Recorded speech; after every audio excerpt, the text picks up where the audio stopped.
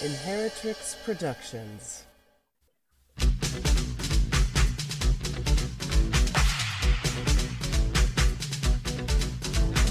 Sheroes and Zeros with the Moxie Sisters. Welcome to Sheroes and Zeros. I'm Roxy. And I'm Foxy, and we're the Moxie Sisters.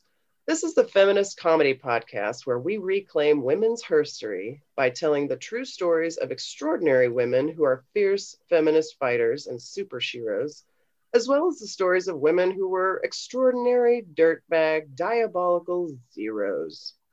Because we're here to dismantle the white heteronormative patriarchy, and we welcome you friends out there to join us as we bring these stories to light and continue the momentum of this cultural moment of truth-telling and of owning women's power and women's immeasurable contributions to the world. And if you don't like it, you can get the fuck out. Hi, Roxy. Hello, Foxy. How you doing over there today?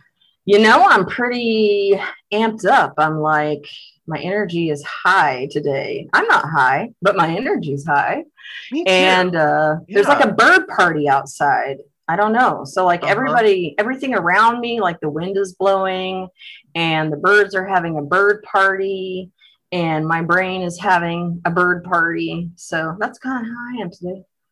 Yeah, I feel you. It's like a beautiful spring day and I'm just kind of very ADD all over the place, but also super excited about this show because we've been working on these stories the last week or so and back and forth, and it's such good stuff. We've got such good stuff. So yeah, welcome to our first super special Shero celebration. In honor of Memorial Day this year, we're sharing stories of the Wonder Women of World War II. And obviously, the Second World War included countless sheroes, and many of whom we will never know their names. But today, we're going to highlight a collection of really extraordinary women, of members of what is known as the Greatest Generation. And I have 3 short bios to share, while Roxy's going to give us a couple of other stories. And yeah, but before that, I wanted to take a pause for our previously on segment because I have a few things I wanted to mention. First, and most importantly, so on our J.K. Rowling, yeah. or Joe K. Rowling. I quoted one of my favorite poets and artists, Alok, and I screwed up the very last word of that quote, which actually changes the context significantly because I said radicalized instead of racialized. So let me please reread that quote, part of that quote, to correct myself because it is still very, very important. I want to be very clear. And again, go check out Alok, A-L-O-K, awesome artist, awesome thinker and poet and writer, and you should totally follow them. Alok says, quote, "Policing and fortifying gender/sex boundaries has always been a tactic of white supremacy. The sex binary was seen as a civilizational achievement of white people, one that no other race could reach. This is why when Black and POC trans people sought support in early medical clinics for gender transition, they were turned away. Their gender dysphoria was seen as a marker of their, quote, degeneracy that couldn't be fixed. In this way, the category of woman has always been racialized." It does make a big difference. It makes a big difference, and it's really important. That's very important. I'm glad you caught that. I caught that in the edit and was like, wait a second, I think that's wrong. Oh, no. No, I really don't want to screw that up. So thank you, friends out there, for letting me correct myself. Also on Previously On, and we were talking about this a little bit earlier, but regarding the Divine Saint Dolly Rebecca Parton, there's a story out on the 18th of February of this year about her turning down a statue in her honor at the Capitol of Tennessee in Nashville. And the AP story says this, so in advocating for the statue, Democratic State Representative John Mark Wendell said, and I only quote him because we both agree with him. He says, quote, "At this point in history, is there a better example, not just in America, but in the world, of a leader that is a kind, decent, passionate human being? She's a passionate person who loves everyone and everyone loves her." I'm like, yes, Miss Wendell, we agree. Yeah, we agree. I mean, I've been saying Dolly for president forever. So yeah, right, I'm Dolly with him. For Queen for life. In her statement, Dolly thanked the legislature for their consideration of the bill and said she was honored and humbled by their intentions, but she said, quote, "Given all that is going on in the world, I don't think putting me on a pedestal is appropriate at this time. I hope, though, that somewhere down the road, several years from now, or perhaps after I'm gone, if you still feel I deserve it, then I'm certain I will stand proud in our great state capital as a grateful Tennessean." That makes a lot of sense. I mean, she's really very tuned into what's happening. No, this is not the right time. With everything that's going on with George Floyd's trial, and hopefully we see true justice done with all of this. I mean, it's hard for me to even watch.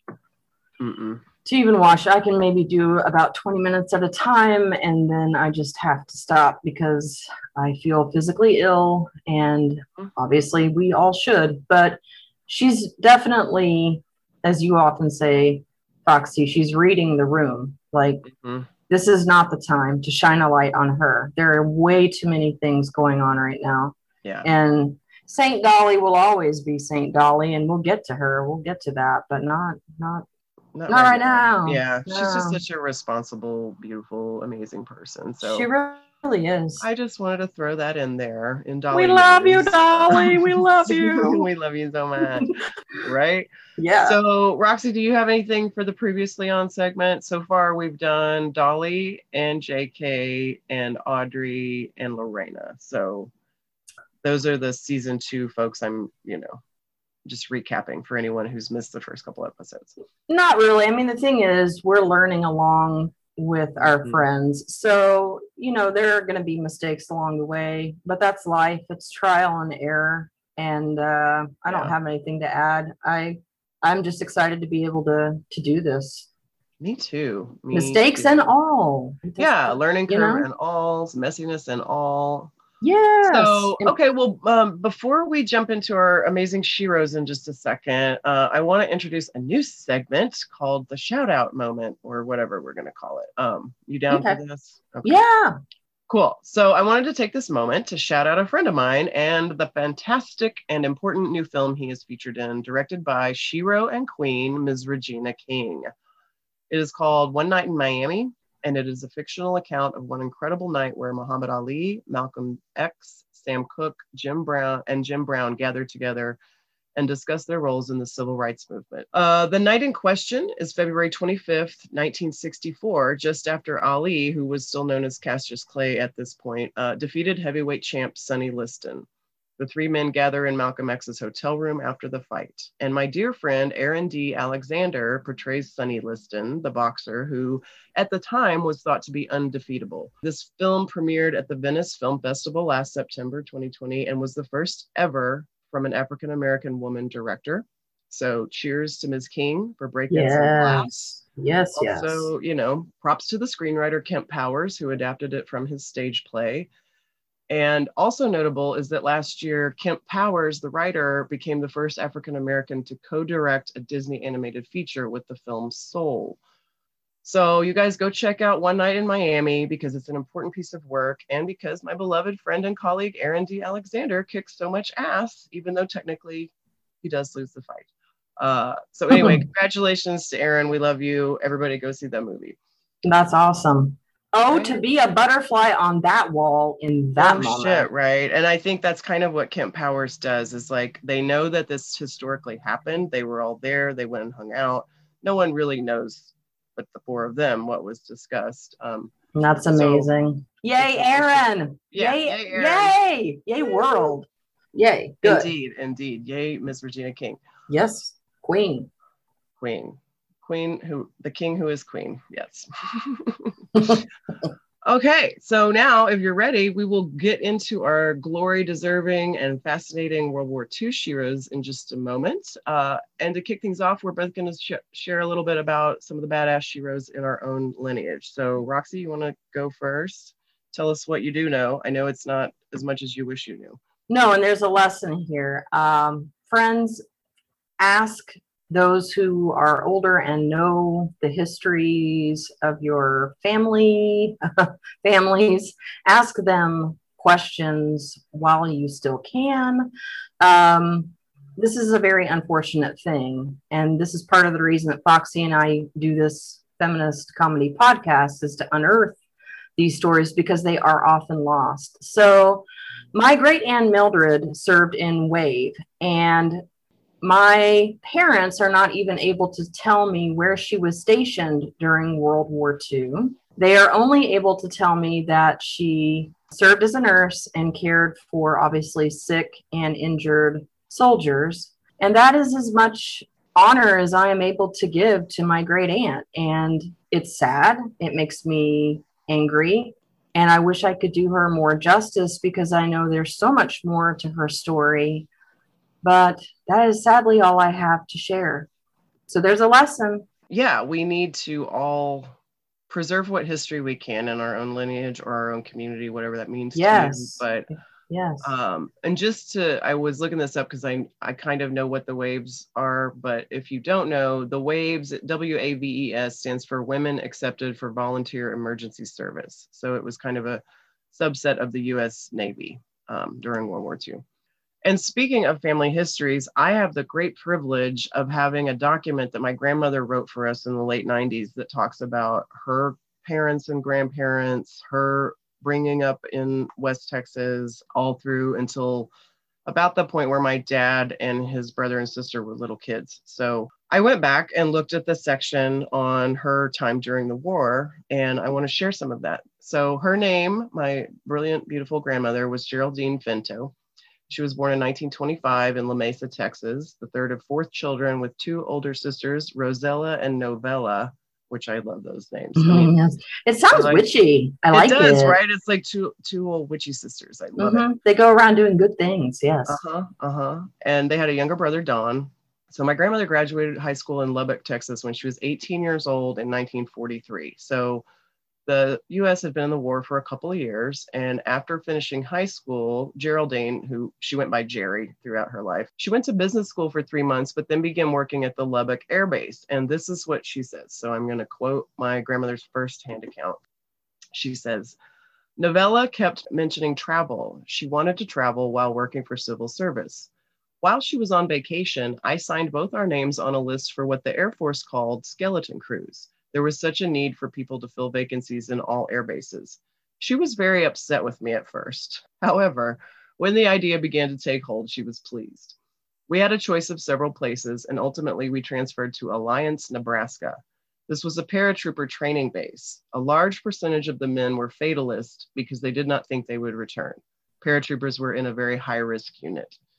We lived in a very small trailer houses on the base. Guards walked around the camp 24 hours daily to protect us from harm.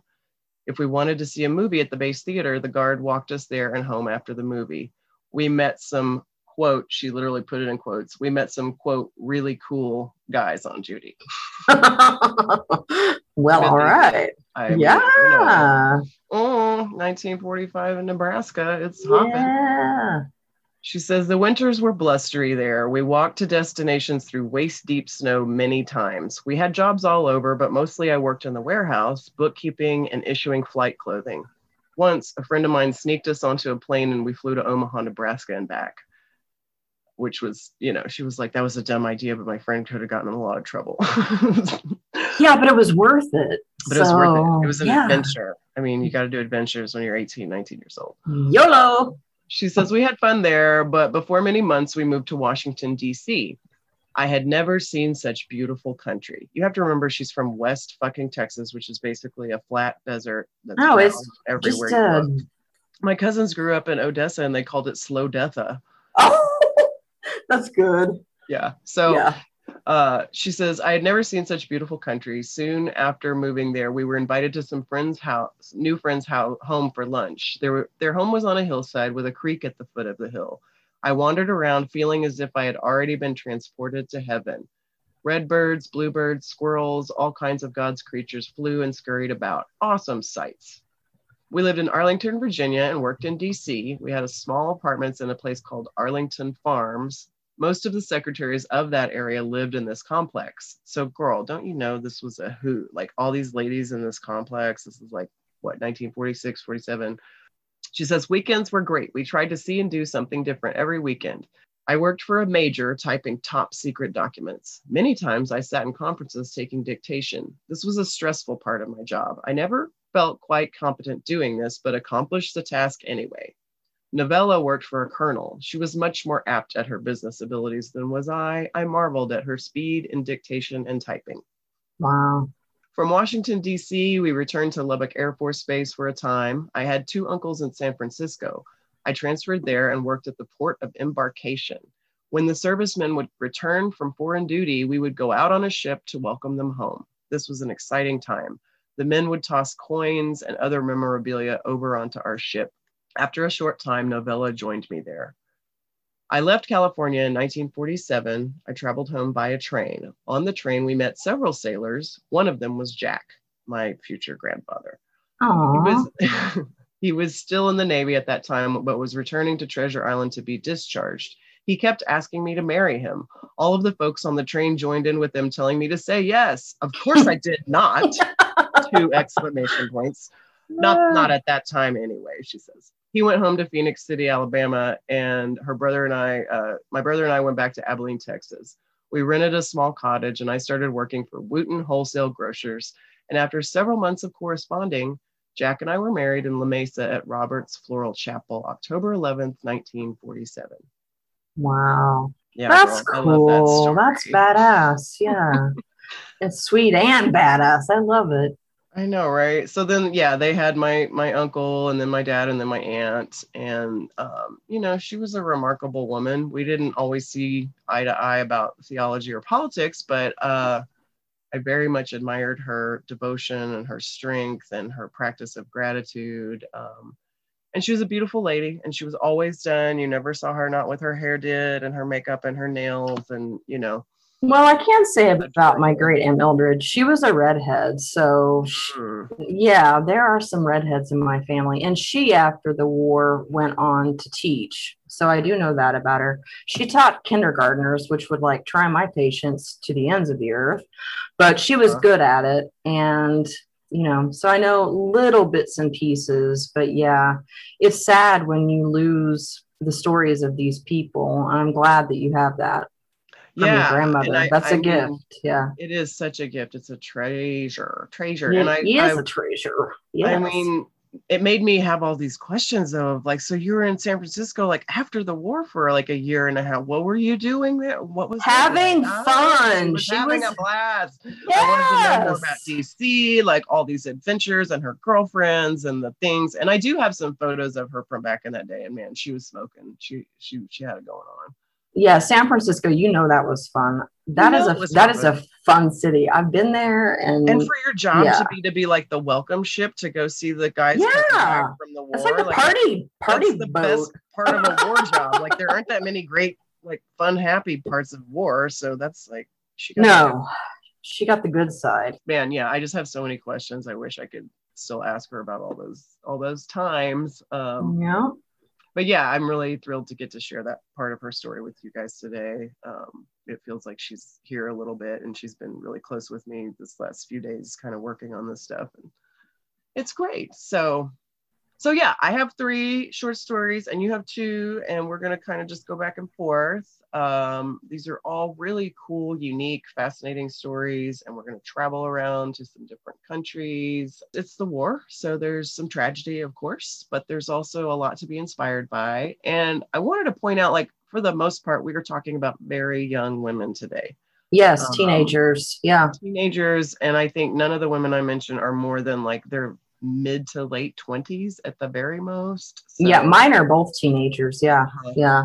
I just wanted to point that out before we get into it. I have some source material from YouTube, Wikipedia, the Wright Museum of World War II, a Vice article by Noor Spanger.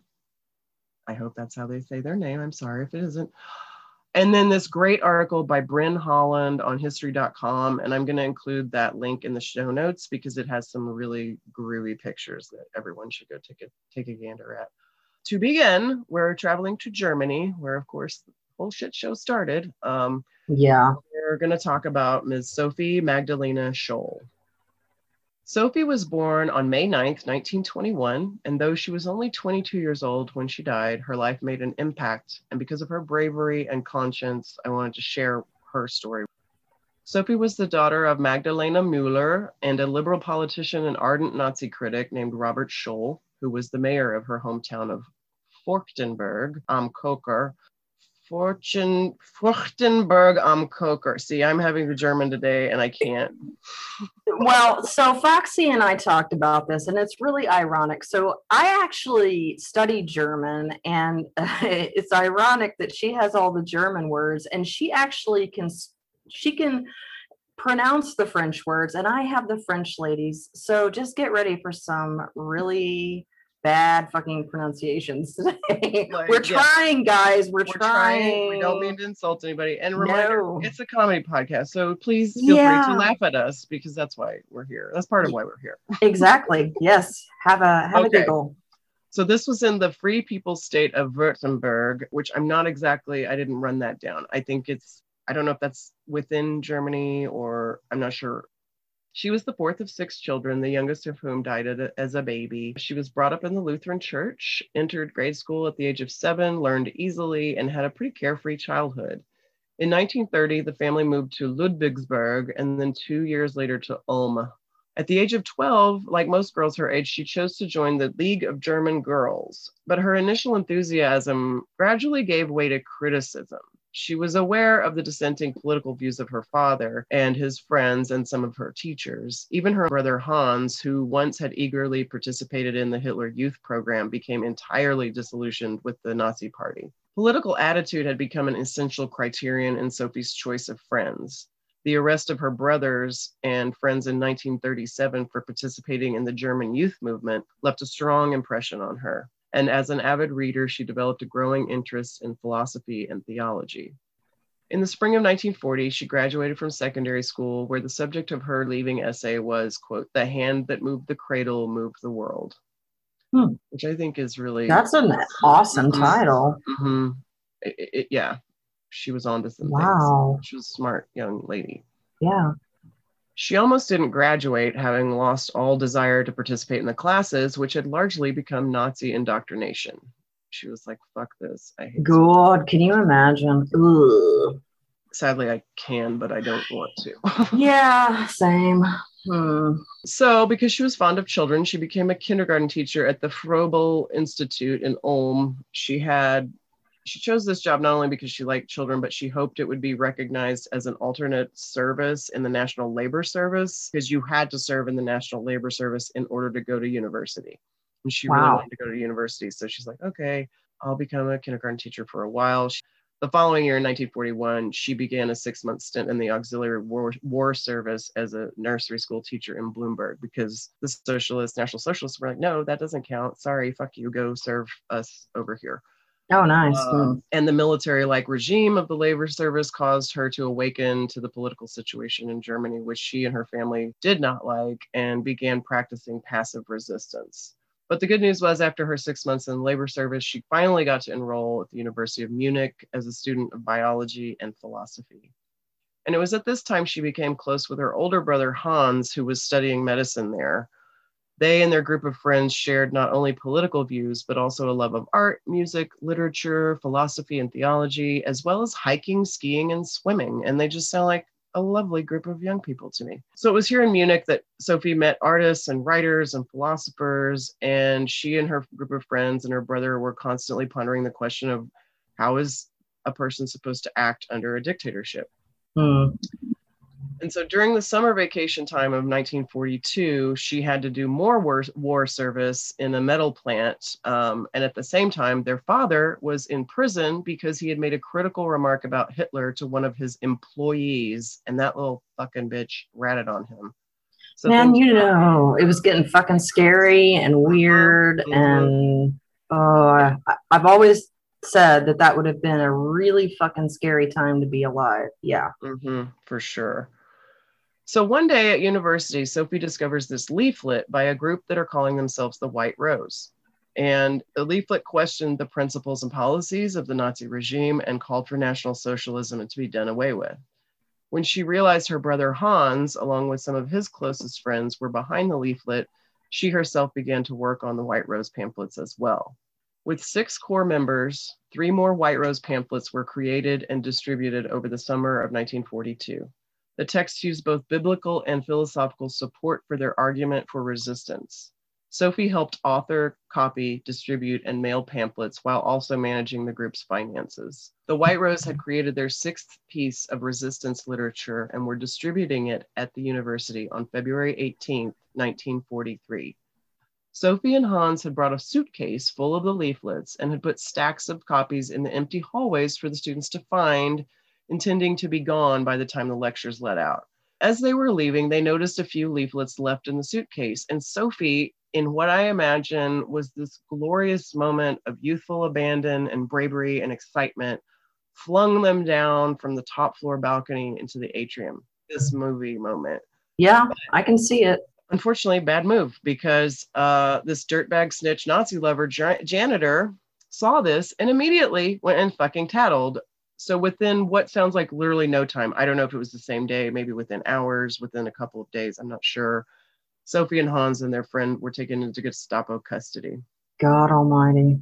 While Sophie had been smart enough to dispose of any incriminating evidence before they snatched her, Hans had in possession the 7th pamphlet, like the draft of the 7th pamphlet that was going to come out. And he tried to dispose of it by tearing apart and swallowing it, but it didn't work. Oh, shit. So in the court on the 21st of February, 43, this is 3 days after their arrest, Sophie was recorded in the court as saying, quote, "Somebody, after all, had to make a start. What we wrote and said is also believed by many others. They just don't dare express themselves as we did," end quote. The following day, Sophie, her brother Hans, and their friend and fellow White Rose rebel, Christoph Probst, were found guilty of treason and sentenced to death. All 3 were beheaded by guillotine in the Stadelhelm prison a few hours later. Sophie's final words were, quote, "Such a fine, sunny day, and I have to go. What does my death matter if, through us, thousands of people are awakened and stirred to action," end quote. My God, I can't believe. Okay, first of all, guillotine? Really? Yeah, like girl. that? Mm-hmm. I mean, I was expecting like a firing squad. I knew something bad was coming, obviously, because it's fucking Nazis. Yeah. But you're right. I thought they probably would have shot them or hanged them maybe, but like fucking guillotine, dude. That is what the... Oh, and her, that is so brave and sad, but brave. And I cannot believe that we did not get told this story in history class growing up. I'm so glad that you are talking about her. Same. But there's a little bright side to the story. Like, obviously it's fucking tragic. And these 3 young kids were executed just because they were not Nazis. They were good people. Yeah. Trying to do the right thing. So after Sophie and friends' execution, a copy of the 6th leaflet, the one she had been caught distributing, was smuggled out of Germany through Scandinavia and to the UK by a German jurist from their trial named Helmut James Graf von Moltke, where it was used by Allied forces. Later that year, they dropped millions of copies of the propaganda tract over Germany with the title, "The Manifesto of the Students of Munich." Oh, I just got good chills. We do. Oh, and you can read the entire thing. I will post a link to that. And one more interesting side note before we get to the next story. Sophie's boyfriend Fritz survived the war and later married her sister Elizabeth Scholl in October of 1945. And Sophie's sister, Elizabeth Hartnagel Scholl, lived to be 100 years old and just passed away last February, 2020. Oh, wow. Right? What a story. What a story. So we celebrate you and your bravery and your sacrifice, young Ms. Sophie Magdalena Scholl and friends. These young people died doing the right thing, which shows a hell of a lot of moxie to me. Oh, that's moxie at its finest. Well, are you ready to move on to our next Shiro? We're going to go to France. Like I said, the irony. Oui. Just so you know, friends, I did spend time trying to learn how to say these French words. I have studied German, and Greek and Hebrew and some Spanish, and I speak fluent sailor. But for some reason, French really trips me up. So please bear with me. I really am trying, and I really, really did Google this to try to not sound like a complete idiot, but you get what you get. Okay, so my sources are coffeeordy.com, Wiki, numerous YouTube videos, and the New York Times. I want to start with an iconic photograph from World War II. This is a really good place to start should you choose to do your own research on this Shiro. Just Google girl with a gun and it will pop right up. The photo is of a young woman wearing shorts, a checkered shirt, and a French beret. She's holding an MP-40 submachine gun, looking down the side of a building while two French resistance fighters flank her. Badass! And she has kind of this intense look on her face. And of course, that reflects the threat of German snipers that were all around the buildings, all around. Well, they were around her, they were around the two guys that were flanking her. And this photograph and the Shiro in this picture would later become a very, very powerful symbol of the French resistance. The woman in the photograph is Simone Seguin. Simone was a French teenager who bravely fought on the front lines against the German occupiers and helped liberate the historic city of Chartres. I'm sorry. I hope I got that right. Okay, here's a hard part. So she's born in 1925 in a place that I literally could not find a pronunciation for. So I'm going to spell it. Thivars. It is 55 miles from Paris. Simone had 3 brothers who taught her how to fight. Yay, boys, you did something good. Simone was especially close to her father, a farmer who served France with distinction in World War I. So, it's sad. This family's life is consumed by what? War. Dad's in war. She's in war. Brother's in war. In 1940, the Germans marched into France and began their brutal occupation that would last 4 long years, and Simone wanted to honor her dad and find a way to fight back. Go girl. So before the war, she was just a teenager, an 18-year-old teenager with blonde hair, just an average teenager at the time. She went to school until she was 14, and then she worked on our family's farm before the Second World War hit. When the Germans invaded, she joined the French resistance and took the code name Nicole Minette. So I'm going to call her Simone Nicole throughout all of this to honor both names. Yeah. So Simone Nicole was provided with this false identity and with papers showing Nicole Minette to be from the Channel port of Dunkirk. And this was a really smart move because the port was bombed at the very beginning of the war. So there was no way to prove that she was not who she thought she was. So somebody was using their brain powers. All right. She joins the French resistance and she starts taking orders from a man named Roland Bouzier. Her initial task was to steal a German bicycle and repaint it to use as, and I put this in quotation marks, her reconnaissance vehicle. Because, women can only drive bicycles, I roll. Okay, anyway, whatever. That didn't stop her. Simone Nicole, she carried messages as a courier to other members of the resistance, and Bouzier taught her how to handle a weapon, and she served as a liaison between 4 groups under Bouzier's command, using her bicycle, still using it, to travel the countryside. She's like Will Spy. Yeah, she's just like being a spy on a bike, doing badass shit. All right, so Bouzier eventually brought Simone along to act as a lookout while other members of their group sabotaged one of the main railroads in Paris.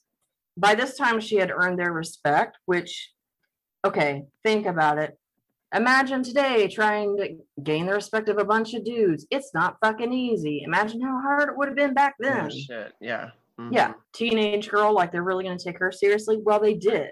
So good for them. I'll give them credit for that. But mostly that speaks to how badass she was. Yeah, she was a serious badass. So on the night of July 14th, 1944, our Shiro, Simone Nicole, joined two other partisans in a ditch along a road frequenting, oh my God, I can't say that word. It's weird, the shit that trips you up. You don't know until you get there. Wow, I'm like worried about French and I can't even say my own language. Okay. So Germans like rode around on this fucking road a lot. There we go. And as they rode by, it's not funny, but it is. As they rode by where Simone Nicole and her fellow soldiers are, they drive by at like 5 o'clock in the morning and they ambush them, and it's successful. They kill them. They ambush them. Okay, so the quote I'm about to share about her is brutal, but I want to say something to our friends out there. Be careful about judging Simone Nicole. And I'll get to that in a minute. An author wrote a piece on her in the New York Times, and someone that knew this Shiro was quoted as saying, "Nothing pleased Nicole so much as killing the Germans." So you might be thinking, okay, our Shiro is brutal. And you know what? You're fucking right. She is. But here's the thing. Many of us want to claim that we're pacifists. I would like to be able to say that I am a pacifist.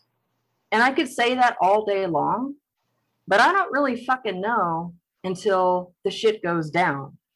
You know, if somebody, yeah, I mean, you don't know until you're in that person's shoes. If somebody kicked down my door right now, am I just going to be like, oh no, let's just talk our way through it? I don't know. Probably not. Okay. Probably I'm just not. letting you know. Yeah. If some fuckers invaded our country and are like killing people that I love and know and are imprisoning them, am I just going to sit back on my ass and be like, well, I can't do nothing about it?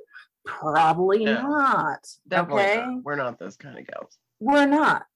So there is no judgment on my end. I am making that clear. You may do as you please, but there's no judgment on my end. I don't judge Simone Nicole for wanting to end the lives of the men that had invaded her country, were making their lives a living hell. What makes me angry is that war even exists. That's what makes me mad, okay? Indeed. Make no mistake, women fought too. They still do to this day. But war was, it always has been, a tool of the big P. So fuck patriarchy. You want to be mad at something? Be mad at patriarchy. Hate the big P, not our Shiro. Okay, so back to our Shiro. I just went on my little rant. Old. Which I do from time to time, all the time. Simone Nicole underwent intensive military training to be a combat soldier. She carried out multiple acts of sabotage against German targets, helping to blow up bridges and supply lines. She helped to liberate the historic city of Chartres. I think I'm saying that right. I don't know. I'm sorry. In August of 1944. And afterwards, General Charles de Gaulle, the Free French leader and future president, visited the city. Am I saying that right? Yeah, de Gaulle. It's the big Paris airport is named after him. See, I don't even know that. I'm just a dumb American. I'm just trying to help out when I can. I'll take it. So he visits the city, gives a speech at the time, and journalists who were covering this event were fascinated by our Shiro. She's this sweet-looking girl. She's sitting there eating a baguette with jam on it, carrying her machine gun. I mean, picture that. That's awesome. And they're like, what's up with that over there? You know? What is going on?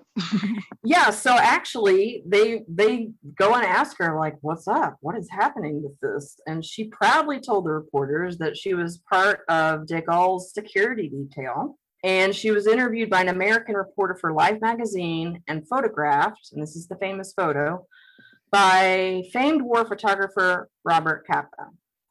So after the city's liberated, Simone joined France's 2nd Armored Division, heading to Paris, where a really, really brutal battle took place. The 2nd Armored Division helped defeat the Germans and bring freedom to Paris. Okay, that is badass. Yeah, it is. Simone Nicole was asked after the war if she'd killed Germans. And this is how she answered. On July 14th, 1944, I took part in an ambush with 2 comrades. 2 German soldiers went by on a bike, and one of the 3 of us fired at the same time. So I don't know exactly who killed them. You shouldn't have to kill someone like that. It's true, the Germans were our enemies. It was the war, but I don't draw any pride from it. So again, friends, this young woman understood that the war was a shit show that never should have happened in the first place, which makes her, in my book, an even bigger Shiro. After the war, okay, well, she's promoted to lieutenant, so that's pretty badass, right? Yeah, it is. And after the war, I'm going to try to say this in French, and then I'm going to have to go to the English. She's given the prestigious Croix de Guerre. Yeah, the Cross of War. Cross of War, yes. That part I can say. No, you nailed it. You nailed it. You totally. I tried so hard. A military decoration of France. And guys, Google it. Cross of War. Just Google that. Okay. Yeah, Josephine Baker got one. You can go listen to her in our first season, and she got a Croix de Guerre. Croix de Guerre. Yeah, there we go. You sound more like it. All right. So I'm thinking about how like she did all of these things and like awards that I won when I was a teenager. And I'm thinking like, when I was 12, I got most improved in PE. And when I was 18, I was having a lot of fun with my sister Foxy and partying my ass off, not like fighting battles and winning. Killing Nazis. Yeah. Winning war awards. Winning wars. So she goes on and she becomes a pediatric nurse after the war, and she raises 6 children. Wow. Serious badassery. Yeah. She's still alive. She's 96. Awesome. And she lives in Curvy-sur-Ure. That's the best I can do, y'all. Sorry. And there's a street that was recently named there after her. Nice. And for fighting Nazis and helping to liberate France, we honor Simone Sigouin. She was and still is a Shiro, that badass girl with a gun, a nurse who cared for babies and children and raised her own. In 2020, the village hall in our Shiro's hometown was named for Sigouin. So major applause for this French badass and Shiro. Oui. And I love that we at least have one Shiro who's still with us today. Oh, we have 2. Oh, great. Because I don't think I have any in my collection, but we're about to talk about some serious fucking badasses here. And this is exciting. We are going to travel to the Soviet Union, and this is a whole huge band of badass Shiros. And they're led by a remarkable super Shiro. I've already got chills again. I'm sorry. Good chills. Yes. The Night Witches. Okay. These brave women flew under the cover of darkness in bare-bones plywood biplanes. They braved bullets and frostbite in the air while battling skepticism and sexual harassment on the ground. They were feared and hated so much by the Nazis that any German airman who downed one of the Night Witches was automatically awarded the Iron Cross Medal. The pioneering all-female 588th Night Bomber Regiment dropped more than 23,000 tons of bombs on Nazi targets, and in doing so, they became a crucial Soviet asset in winning World War II. The Nazis named them the Nachthexen, or Night Witches, because of the whooshing noise their wooden planes made that resembled that of a sweeping broom. Stephen Prowse, the author of the screenplay The Night Witches, which is a nonfiction account of the all-female squadron, said, quote, "This was the only warning the Germans had. The planes were too small to show up on radar or in infrared locators. They never used radios, so radio locators couldn't pick them up either. They were basically ghosts." That is cool. Okay. So while women had previously been barred from combat, the pressure of an encroaching enemy gave Soviet leaders a reason to rethink their policy. Hitler had launched his massive invasion of the Soviet Union in June of 1941, and by the fall, the Nazis were pressing in on Moscow. Leningrad was under siege, and the Red Army was struggling. So the Soviets were desperate. So what do? They turned to a woman to get the job done. That's right. Hell yes. The badass squadron of Shiros was the brainchild of Major, who later became Colonel, Marina Raskova. And I think that's how you say her name. Raskova Maybe that's the accent. Oh, that sounds good. I like that. Yeah. Marina Raskova. She was known as the Soviet Amelia Earhart, famous not only as the first female navigator in the Soviet Air Force, but also for her many long-distance flight records. She had been receiving letters from women all across the Soviet Union wanting to join the war effort. And while they had been allowed to participate in support roles, there were many who wanted to be gunners and pilots and flying. And a lot of them had lost brothers or sweethearts or seen their homes and villages devastated. So seeing this opportunity, Marina petitioned Stalin to let her form an all-female fighting squadron. And on October 11th, 1941, Stalin gave orders to deploy 3 all-women Air Force units. These women would not only fly missions and drop bombs, they would return fire, making the Soviet Union the first nation in the world to officially allow women to engage in combat. That is badass. I did not know that. Me neither. All right. Marina Raskova quickly started to fill out her teams. From more than 2,000 applications, she selected around 400 women each for the 3 units, so 1,200 women in total. Most of these women were students, ranging in age from 17 to 26. Those selected moved to a town called Ingels, a small place north of Stalingrad, to begin training at the Ingels School of Aviation. They underwent a highly compressed education, expected to learn in a few months what it took most soldiers, male soldiers, several years to grasp. Sorry.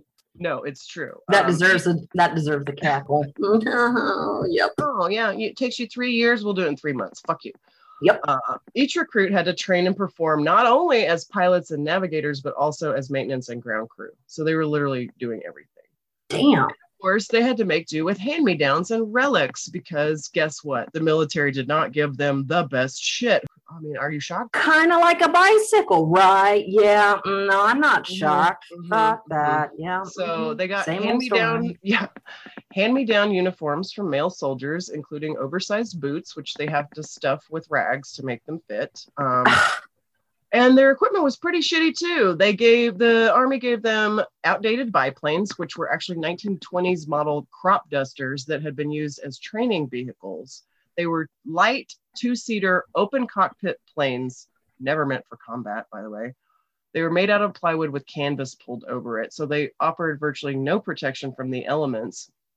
So flying at night, these pilots endured freezing temperatures, wind, frostbite, rain, whatever. In the harsh Soviet winters, the planes became so cold just touching them would rip off bare skin.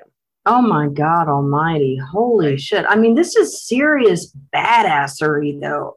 It's superhero level. Like, fuck the big P yet again, like always on that. But this is absolutely legendary kind of like just... It is.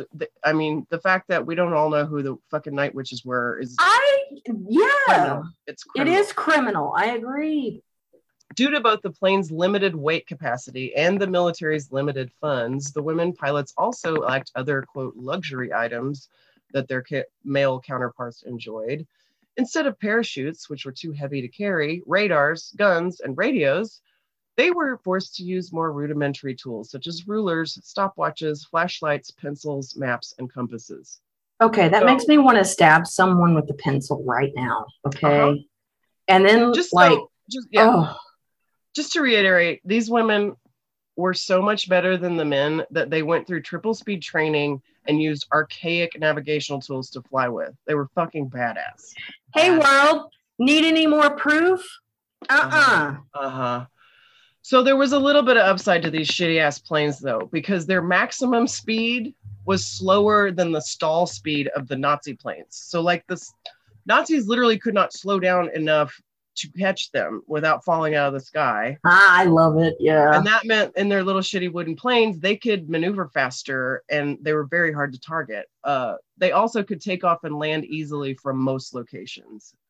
However, another downside, we already talked about some of them, when they started coming under enemy fire, they would have to duck by sending their plane into a dive because almost none of them had ammunition. Oh, God. And if they happened to be hit by tracer bullets, which have a pyrotechnic charge, their wooden planes would burst into flames. That's terrible. Ooh. I know. But because they're fucking brilliant and crafty, they use stealth tactics, hence the name Night Witches. The biplanes could only carry 2 bombs at a time, one under each wing. And so in order to make meaningful dents in the Nazi front lines, the regiment sent up to 40 two-person crews per night. And each of these 40 crews would execute between 8 to 18 missions per night, flying back every time to rearm with the bombs. Mine.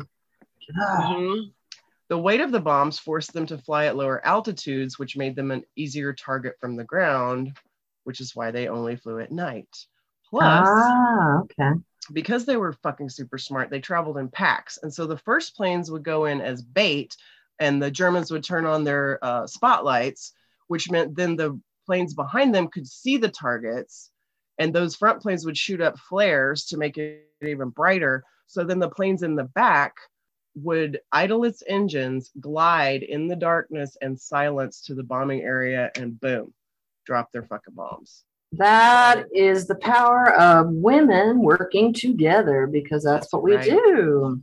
That's right. And so that was the whooshing sound like a broom, was when they were going in silent, like idling and just whooshing in to fucking drop bombs. I love it. Oh my God. Where is this movie? I need this movie. I don't know. Maybe we will write this movie. We might need to. Somebody out there, let us know if you're working on it. I'm here for it. I will come and see it immediately. Sometimes the Night Witches would return with planes riddled with bullets. Nadezhda Popova, one of the most famous Night Witches, once returned from a bombing run with 42 bullet holes in her plane, as well as in her map and her helmet. Her helmet. I keep saying, my God, I'm like stuck on that. I always get stuck on some word every time we do a cast. So I think last time was absolutely. Now it's just like, my God, my God, my God. This is a very, my God. It's very hard as soft little zennial late Gen Xers to imagine ourselves in a fucking war zone. I mean, and we're Americans, we're very privileged in so many ways that we have never had to be in an active war zone. But I can only imagine that when you're living in that much fucking terror and disturbance of your whole life, like what else, your whole life that you had is now ruined. So what else is there to do? You're going to fight. You either get with the fascist program, no thank you, or you fight. And so while it is actually hard, to imagine myself, I kind of see where if you're put in that situation, that's absolutely what you're going to do. It's absolutely what I would do. Of course, I would get in I don't know about a plane, but I would do something. Yeah, I don't know about the plane either, but maybe take a bicycle with a gun. Yeah, I'm with you on that. Yeah. So some of these other remarkable Night Witch sheroes. Irina Sabrova flew over 1,008 missions in the war, more than any other member of the regiment. One of the pilots lost the bottom of her plane to enemy fire, but kept on flying and made it. Holy shit. The Night Witches damaged or destroyed 17 river crossings, 9 railways, 2 railway stations, 26 warehouses, 12 fuel depots, 176 armored cars, 86 prepared firing positions, and 11 searchlights. Plus, they also made 155 supply drops of food and ammunition to Soviet forces. Man, they were fucking shit up left and right and all around. Woo. Absolutely. They were winning the war for the Soviet Union. Like they were doing it. That is awesome. There were 12 commandments the Night Witches followed. The first was, quote, "Be proud you are a woman." And y'all, I went down some rabbit holes, but I could not find the other 11 commandments, but I'm dying to know what they were. So if anybody's got some inside info on that, please tell us. Killing Nazis was their job, but in their downtime, the heroic flyers still did needlework, patchwork, decorated their planes, danced. I imagine they also drank a lot of vodka and partied and had a great fucking time hanging out, being badasses, and not having to deal with their stupid male counterparts. Yeah, with their fucking pencils and rulers, drinking vodka, kicking ass, and not having to deal with those idiots. So their last flight took place on May 4th, 1945. And the Night Witches flew within about 37 miles of Berlin. They were that close. That's very close. 3 days later, the Germans surrendered. Allegedly, I'm not saying it was exactly because of that, but maybe it was. We don't know. We don't know. There were a lot of factors. It's complex. Allegedly, because the Nazis were the fucking worst, and of course they could not conceptualize how amazing women truly are. They had 2 theories about why the Night Witches were so successful.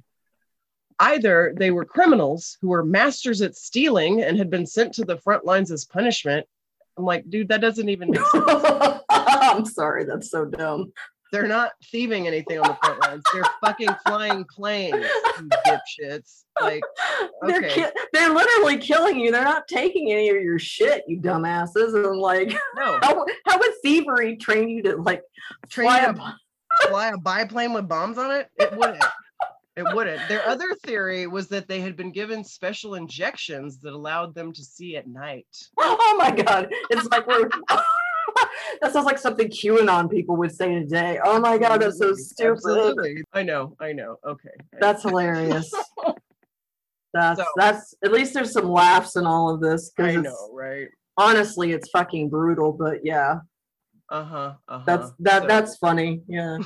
Because it couldn't just be that they were just badass Shiros, right? No, they obviously had superpowers.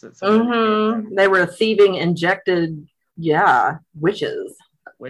So altogether, these daredevil Shiros flew more than 30,000 missions in total, about 800 per pilot and navigator team.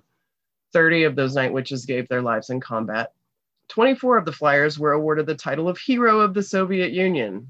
And why 24? Because it should have been fucking 1,200 for however many of them there were. They should have been given that. That's bullshit.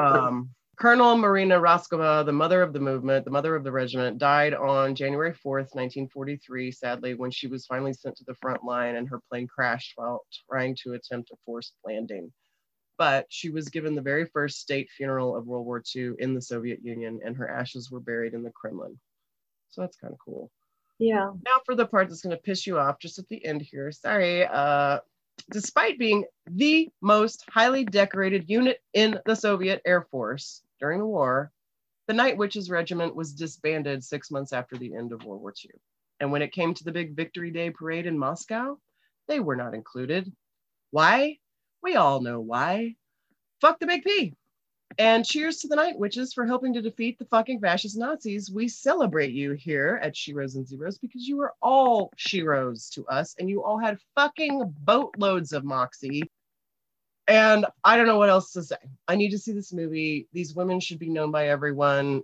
It's an incredible fucking story. And here you go. Please share with others. Even if you don't share this podcast, at least share the story. I'm like angry and also like really just overwhelmed at how amazing that is, but also still like really fucking angry. Yeah. Mm-hmm. Fuck the big P. That is such ooh, I don't have words. Like my head is going to just like spin around and keep spinning and fly off into the sky because it's so angry in there right now. There's tons of shit in that story to piss you off, but at the balance, I think like the enormity of the amazingness of those women kind of just, that's what shines through more than anything. It is. And you know what? If nobody else writes that movie before our lives on this, in this 3D world are done, we'll write it. Fuck it. We need to write it. That's like a Ron Howard, you know what I'm saying? I don't mean to uplift a white guy, but Ron Howard, we love him and he makes great movies. But it's that, like, it needs that level of care and treatment and budget and excellent cinematography. Yeah, all of those production, all of the realness. Yes, I mean, I want to see it so bad, and it just like the idea of getting in a shitty ass little fucking wooden canvas crop duster plane. With your boots that don't fucking fit. With your ill-fitting boots, your oversized overalls, your fucking helmet that you probably had to like duct tape to get it to stay on. Oh God! Freezing fucking Soviet tundra, and you're gonna get in that plane and you're gonna go fly these two bombs. That's all you got. You don't have guns. You don't have shit. You don't even have and then you're gonna go back and get more bombs and do it. What are you gonna do tonight? What are you gonna do with a fucking ruler? P.S.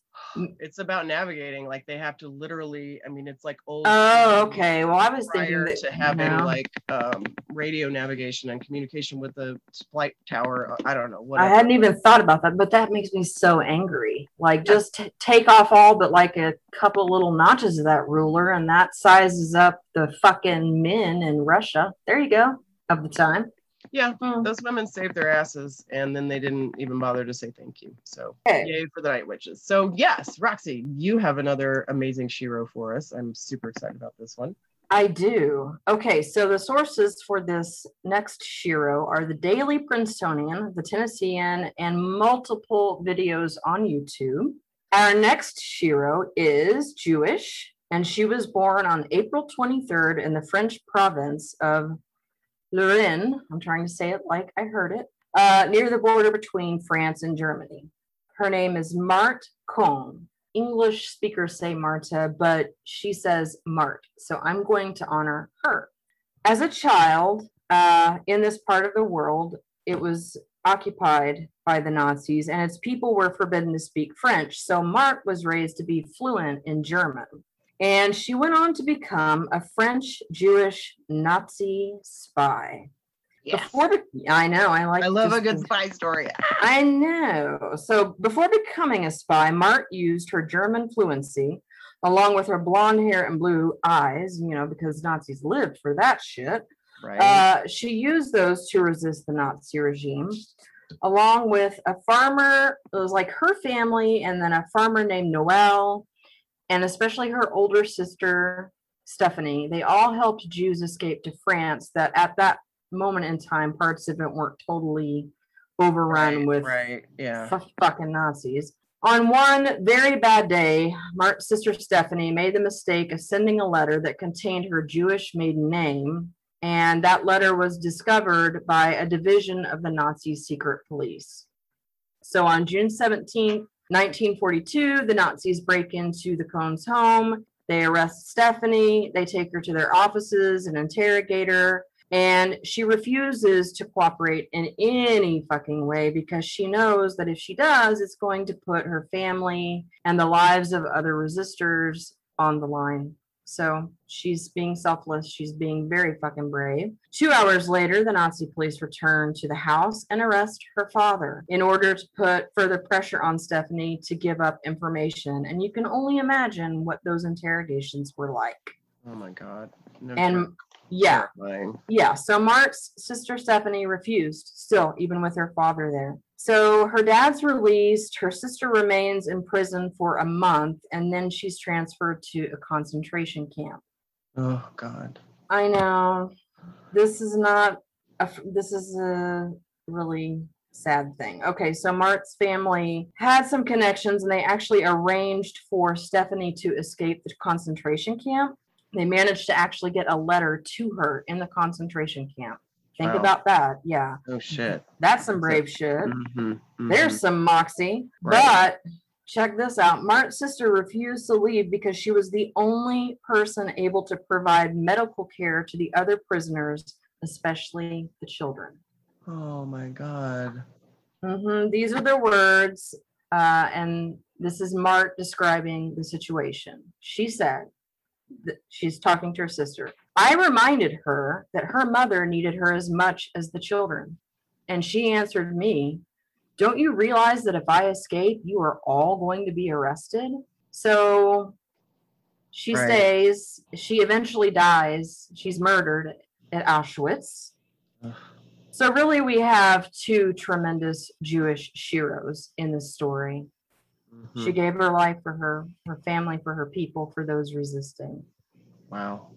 Mart goes on to fight the good fight. So with the help of a good man, he helps the family escape to France, and he gives them new papers, new identities. And Mart goes on to train as a nurse. She wanted to join the French resistance, but the men didn't take her seriously. Go fucking figure.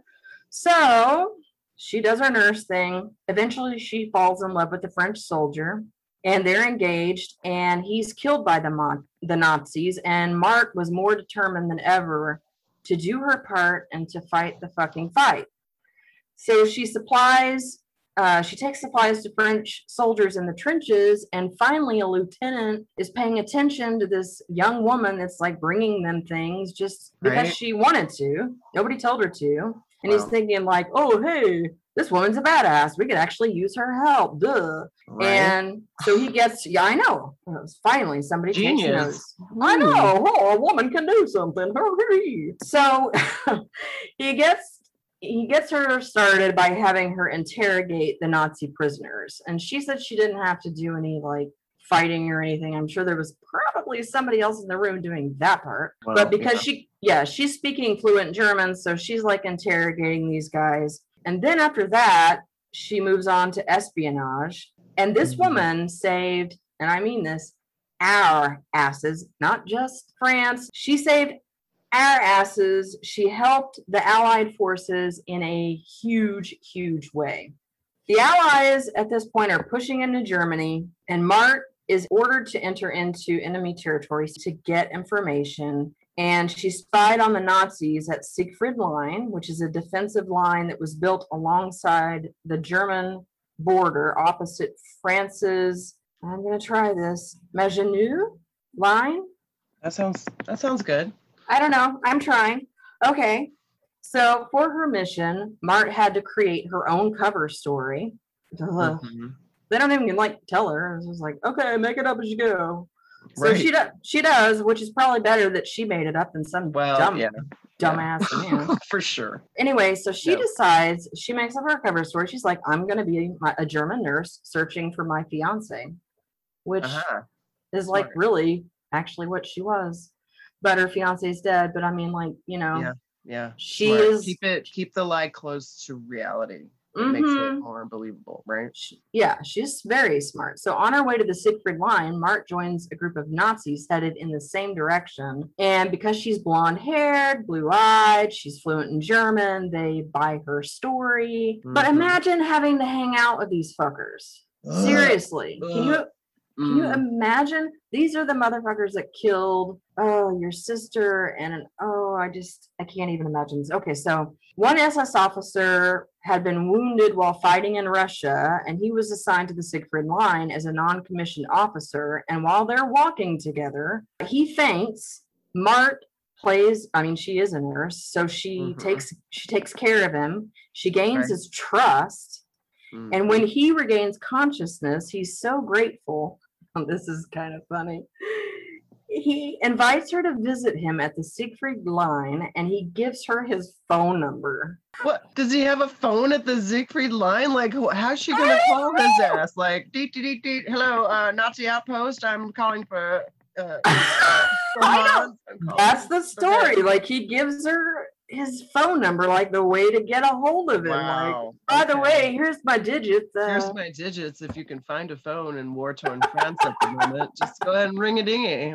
But I mean, like, that is fucking hilarious. They think women are like too dumb to do anything. When really it's the guys like giving up. Oh, by the way, this is our fucking mission, and here's my phone number. Okay.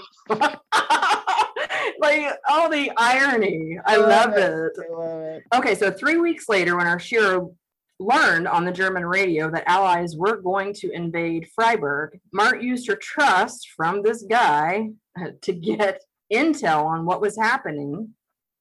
And when they all reached the Siegfried Line, there were hardly any Nazis there. There was hardly anybody there. So I'll use Mart's words. She said, I discovered that it had been completely evacuated. I also knew right away that if our Allied armies had not to fight against the Siegfried Line, they could much faster occupy the rest of Germany and terminate the war. She hurried back to tell her French commanders the news, what was going on, because, dummy tells her everything. And she sees for herself, but because women are just, oh my God, we can't really know anything. She gets to Freiburg. Well, all right, let me backtrack. First, as she's on her way to tell her commanders, she is literally stopped by a tank. The Allied invasion had already begun. And so so being blonde-haired and blue-eyed and speaking fluent German really worked on that side. But she's thinking, holy shit, now I'm in real danger because I'm going to have to make these people understand that I'm really on the other side. Yeah. Can you imagine, you're standing there and a tank rolls up? I can't even fucking... I know, right? No, it's terrifying. I know. I'm going to use her words again. And friends, go on YouTube and listen to her in her own voice. And I'll get to more of that in a moment. She said, how was I going to explain to the people in the tank that I was a friend and not an enemy? I had no document, nothing to prove who I was. So I went in the middle of the street and I raised my right hand as high as I could. And I made the V, the victory sign of Winston Churchill. Clever lady. Smart. Yeah. So the tank stops and Mark gets on and she's like, take me to French headquarters right now, basically. And yes. And they do. They take her and she goes to the commander and tries to explain to him that the Siegfried Line, like there's no Nazis there. And he doesn't believe her because, you know, women can't know stuff.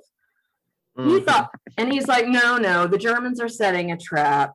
So he has to go send male asshats. He sends a patrol to verify what she had seen with her own eyes. Duh.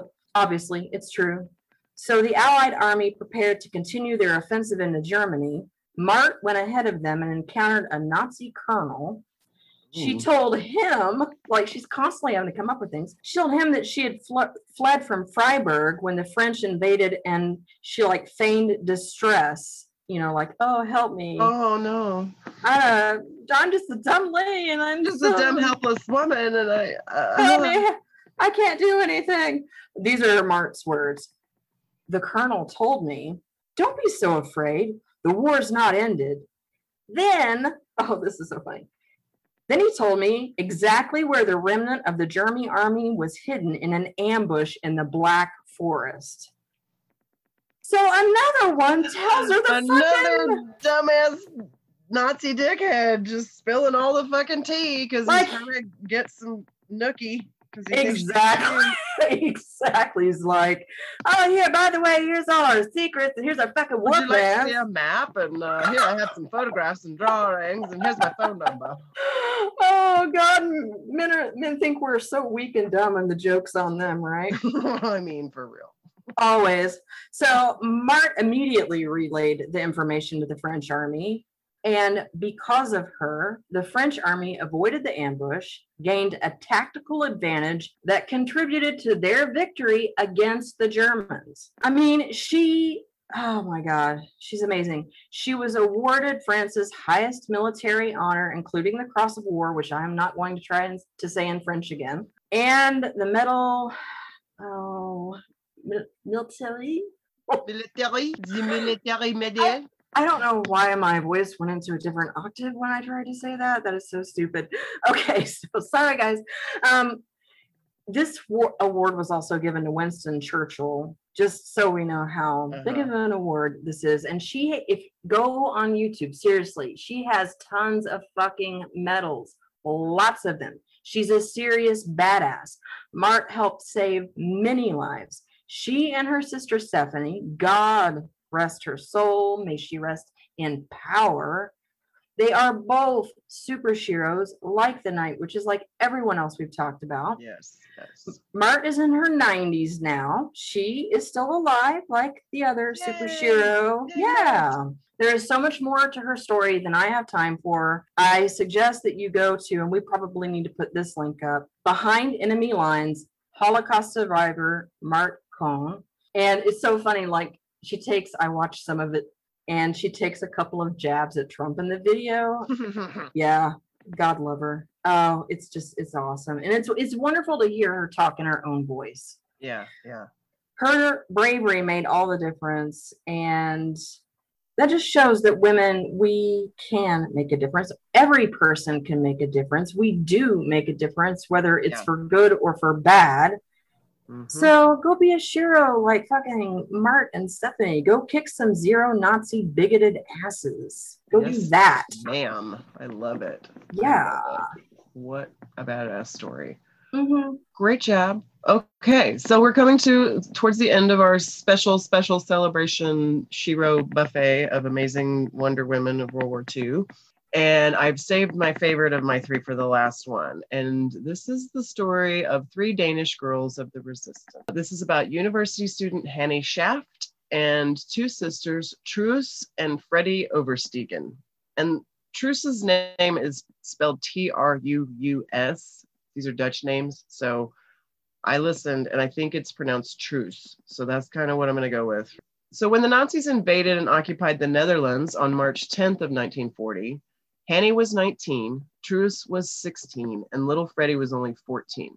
Oh my God. Mm-hmm. There I am with my oh my God again. I'm sorry. It's a very oh my God day on the show, girl. Oh my God. I imagine a lot of our friends out there are going to be going, oh my God, too. So it's appropriate. So Freddie and Truus had been raised by a single mother who had strong anti-fascist convictions. So when a member of the Danish resistance came to ask if the girls could join, their mother said, fuck yeah, go, do it. Awesome. Mm-hmm.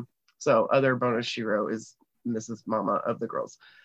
Hanny Shaft had dropped out of school after refusing to pledge loyalty to Germany. And the three girls started with small tasks for the resistance, but soon their involvement grew and the girls learned to target Dutch traitors, which they called land watchers, rather than going after Nazis, which if you think about it, is really smart because you're going after the enemy people of your own culture. So you know more about them, you know their ways better, you know. That is smart. Yeah. Yeah.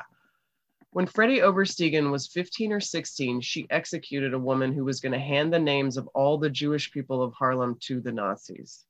She approached the Zero in the park, confirmed her identity, shot her, and rode off on her bicycle. A lot of bicycles. Yeah, there's a lot of bicycles, especially for the ladies that were having to do amazing wartime shero acts. A lot of it was done by bicycle, we're learning. It's pretty good, kind of cool. Walking, bicycles, and shitty planes. Yep. And, you know, because these girls were young and, quote, innocent looking, they got away with a lot. And they would seduce Nazi soldiers and Dutch traitors and invite them to go for a walk in the woods and take them out there and shoot them. I'm sorry. But I just think it's a great I'm not sorry, actually. I'm not sorry. I don't know why I say I'm sorry. I'm not fucking sorry. It's the fundamental using of the big P to fight the big P. Like it in the is most direct fucking way maybe I've ever seen. So no, that is just glorious. Gold, yeah.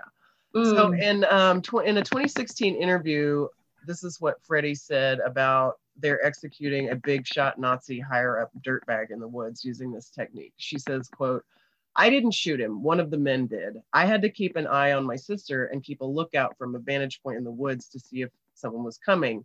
Truus had met him in an expensive bar, seduced him, and then took him for a walk in the woods. She was like, want to go for a stroll? And of course he wanted to. Then they ran into someone, which was made to seem like a coincidence, but he was, of course, one of ours. And that friend said to Truus, girl, you know you're not supposed to be here. So they apologized, turned around and walked away, and then shots were fired. So that man never knew what hit him. Truus hit him. That's what fucking hit him. Truus yes. and Freddie and their cohort. That is badass. Isn't it? I just joyful. I know. So not to bring it down too much, we have a little sad bit and then we have some good news at the end. Hanny Shaft had red hair, speaking of redheads. Which made her unfortunately more recognizable. So she was caught by the Nazis and executed on April 17th, 1945 at 24 years old. Oh, man. 18 days after her death, with roughly 3/4 of all Dutch Jews murdered by the Nazis, the Netherlands was liberated. Every year, a memorial marks Hanny's courage and sacrifice. And I just want to highlight that. I'm glad that they do. Yeah. Yeah. At least the Dutch kind of have their shit together a little bit. They're like, oh yeah, this woman did something. Yeah, that's wonderful. Okay. Yeah. I mean, that's horrible, but it's wonderful. I know. Yeah. It's such a mixed bag. Yeah. Oh my God. That's the thing. It's a very shero and zero everything because we have these amazing sheros, but the whole fucking situation and the enemy are such huge zeros. And it's like yuck. And then you're like, but yay. But then you're like, bleh.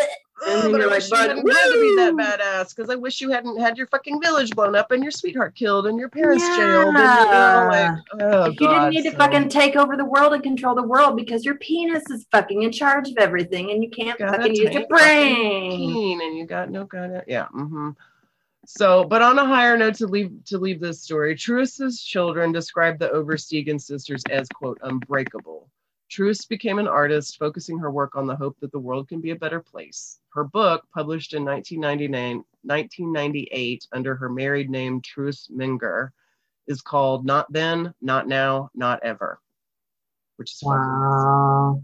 She died in 2016 at the age of 92, and her badass little sister Freddie passed away in 2018, just one day shy of her 93rd birthday. So both the Oversteegen sisters lived to be very old ladies. Very cool. So we salute you, Hanny, Truce, and Freddie, and your incredible moxie and bravery and badassery.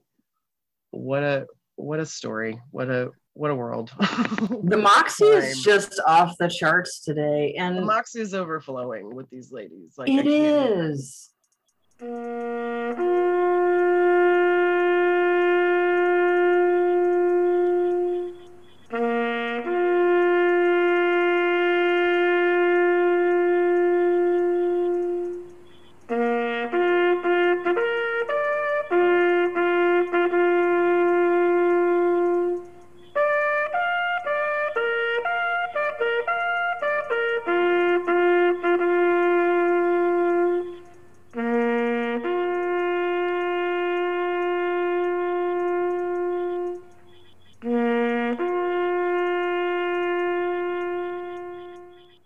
And you know, these are just a few stories of so many others that should be told and need to be told. So exactly. Find your moxie friends and start telling these stories with us, because absolutely, you know, we should have learned about this in history classes. We should have. I didn't know any of these women. I didn't know any of these names. No. The only woman of note of the World War II era I ever learned about was Anne Frank. I think that's the only one that like pops right to memory, you know, and she was obviously a very important woman and a martyr of the war and did something amazing. But there were so many stories. There are millions of women all over different countries, all in different ways, all, you know, using their strength and their wiles and their stealthiness and their craft and fucking getting it done. In fact, this has actually made me want to do a lot more World War II history, because it kind of seems to me like the women won the war for us, is what happened. Well, okay, so they kind of did win the war, because not only are they out there doing badass like espionage and fighting and whatever they're being asked to do, they're also holding down the fort, and fucking some of them are like raising babies. Like, think about they're working the factories here and doing in this country. They were doing it all, you know, like moxie off the charts. I mean, we could just do this forever and we would never be able to cover all we could have a whole podcast that was just only about this topic. And honestly, friends, if any of you have stories from your own family or circle that you would like to have us read or share with others, I would love it. We would both love it if you would send us those. So please feel free to email us at roxyandfoxy@gmail.com. That's ROXIEANDFOXIE. We're also on Instagram at Sheroes Zeros. We have a Facebook page for the show for Sheroes and Zeros. And then we now, new and improved, also have Sheroes and Zeros pod chat group. So you can come join the group, and there's a lot of cool, groovy people in there already. And we're going to be talking about all these great Sheroes and all this great stuff and sharing things. So please come join us out there in the social media world. We are so excited to interact with you and build a little community around our little baby Moxie podcast. Yeah, exactly. Join the Moxie magic. Yeah, we have our next show coming up, gang, is going to be devoted. We have 2 shows coming up in June that are going to be devoted to LGBTQIA Sheroes with some interesting offset zeros, which we haven't 100% solidified yet. So, but be looking for those soon. The first of those will come out in a couple of weeks, and I'm very, very excited about both of our Shero selections for those 2 shows. So I am too. Yeah, that's gonna be another good one. I mean, women are amazing. I'm never gonna get tired of this job. I love it, and I really hope that someday it can be our capital J job. Totally with you on that. Yes. We're working on it. But thank you so much, friends, for joining us again today. We hope you enjoyed these incredible World War II Sheroes. And we'll be back to hang out with you again soon. We love you. Moxie Sisters out. And we're the Moxie Sisters. I have crazy eyes. And we're the Moxie Sisters. Let's get this party started. Where's my fucking page? Well, I like to put things all over the place so I can't find them and be a complete fucking shit show. That's More my fun life. that way. It's more exciting. Say that 10 times fast. No. Super special Shiro celebration. I wrote this shit. Who am I? Okay. But anyway. The Swedish chef. Okay. I like to make things easy for myself. Oh, me too. Oh. Notoriously. So excited. They are mamas. Right? Will you be my adopted grandmother, please? Or mother or sister or anything. She can be my, whatever. I'll take anything.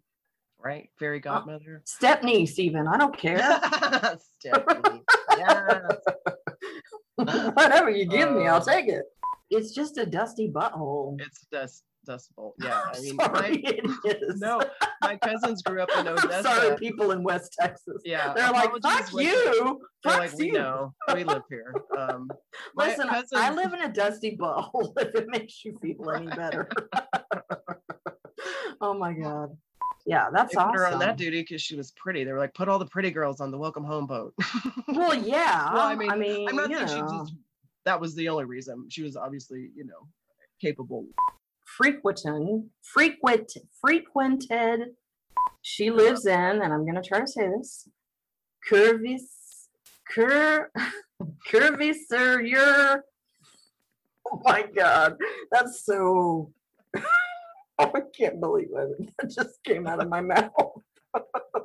I sound like an idiot, and I know it. Oh my God, just look her up, please. Try again.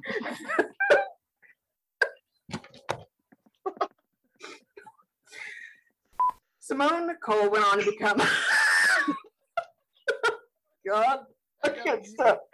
It's so stupid. I feel like the Swedish fucking chef. Oh, I'm French and I'm horrible. Okay.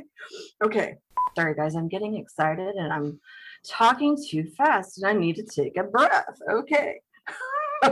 To our men who are allies, I apologize maybe a little bit, but listen, I feel like if we have some brothers out there listening to the Moxie Sisters, they're probably pretty cool brothers. So like, welcome, behave yourselves.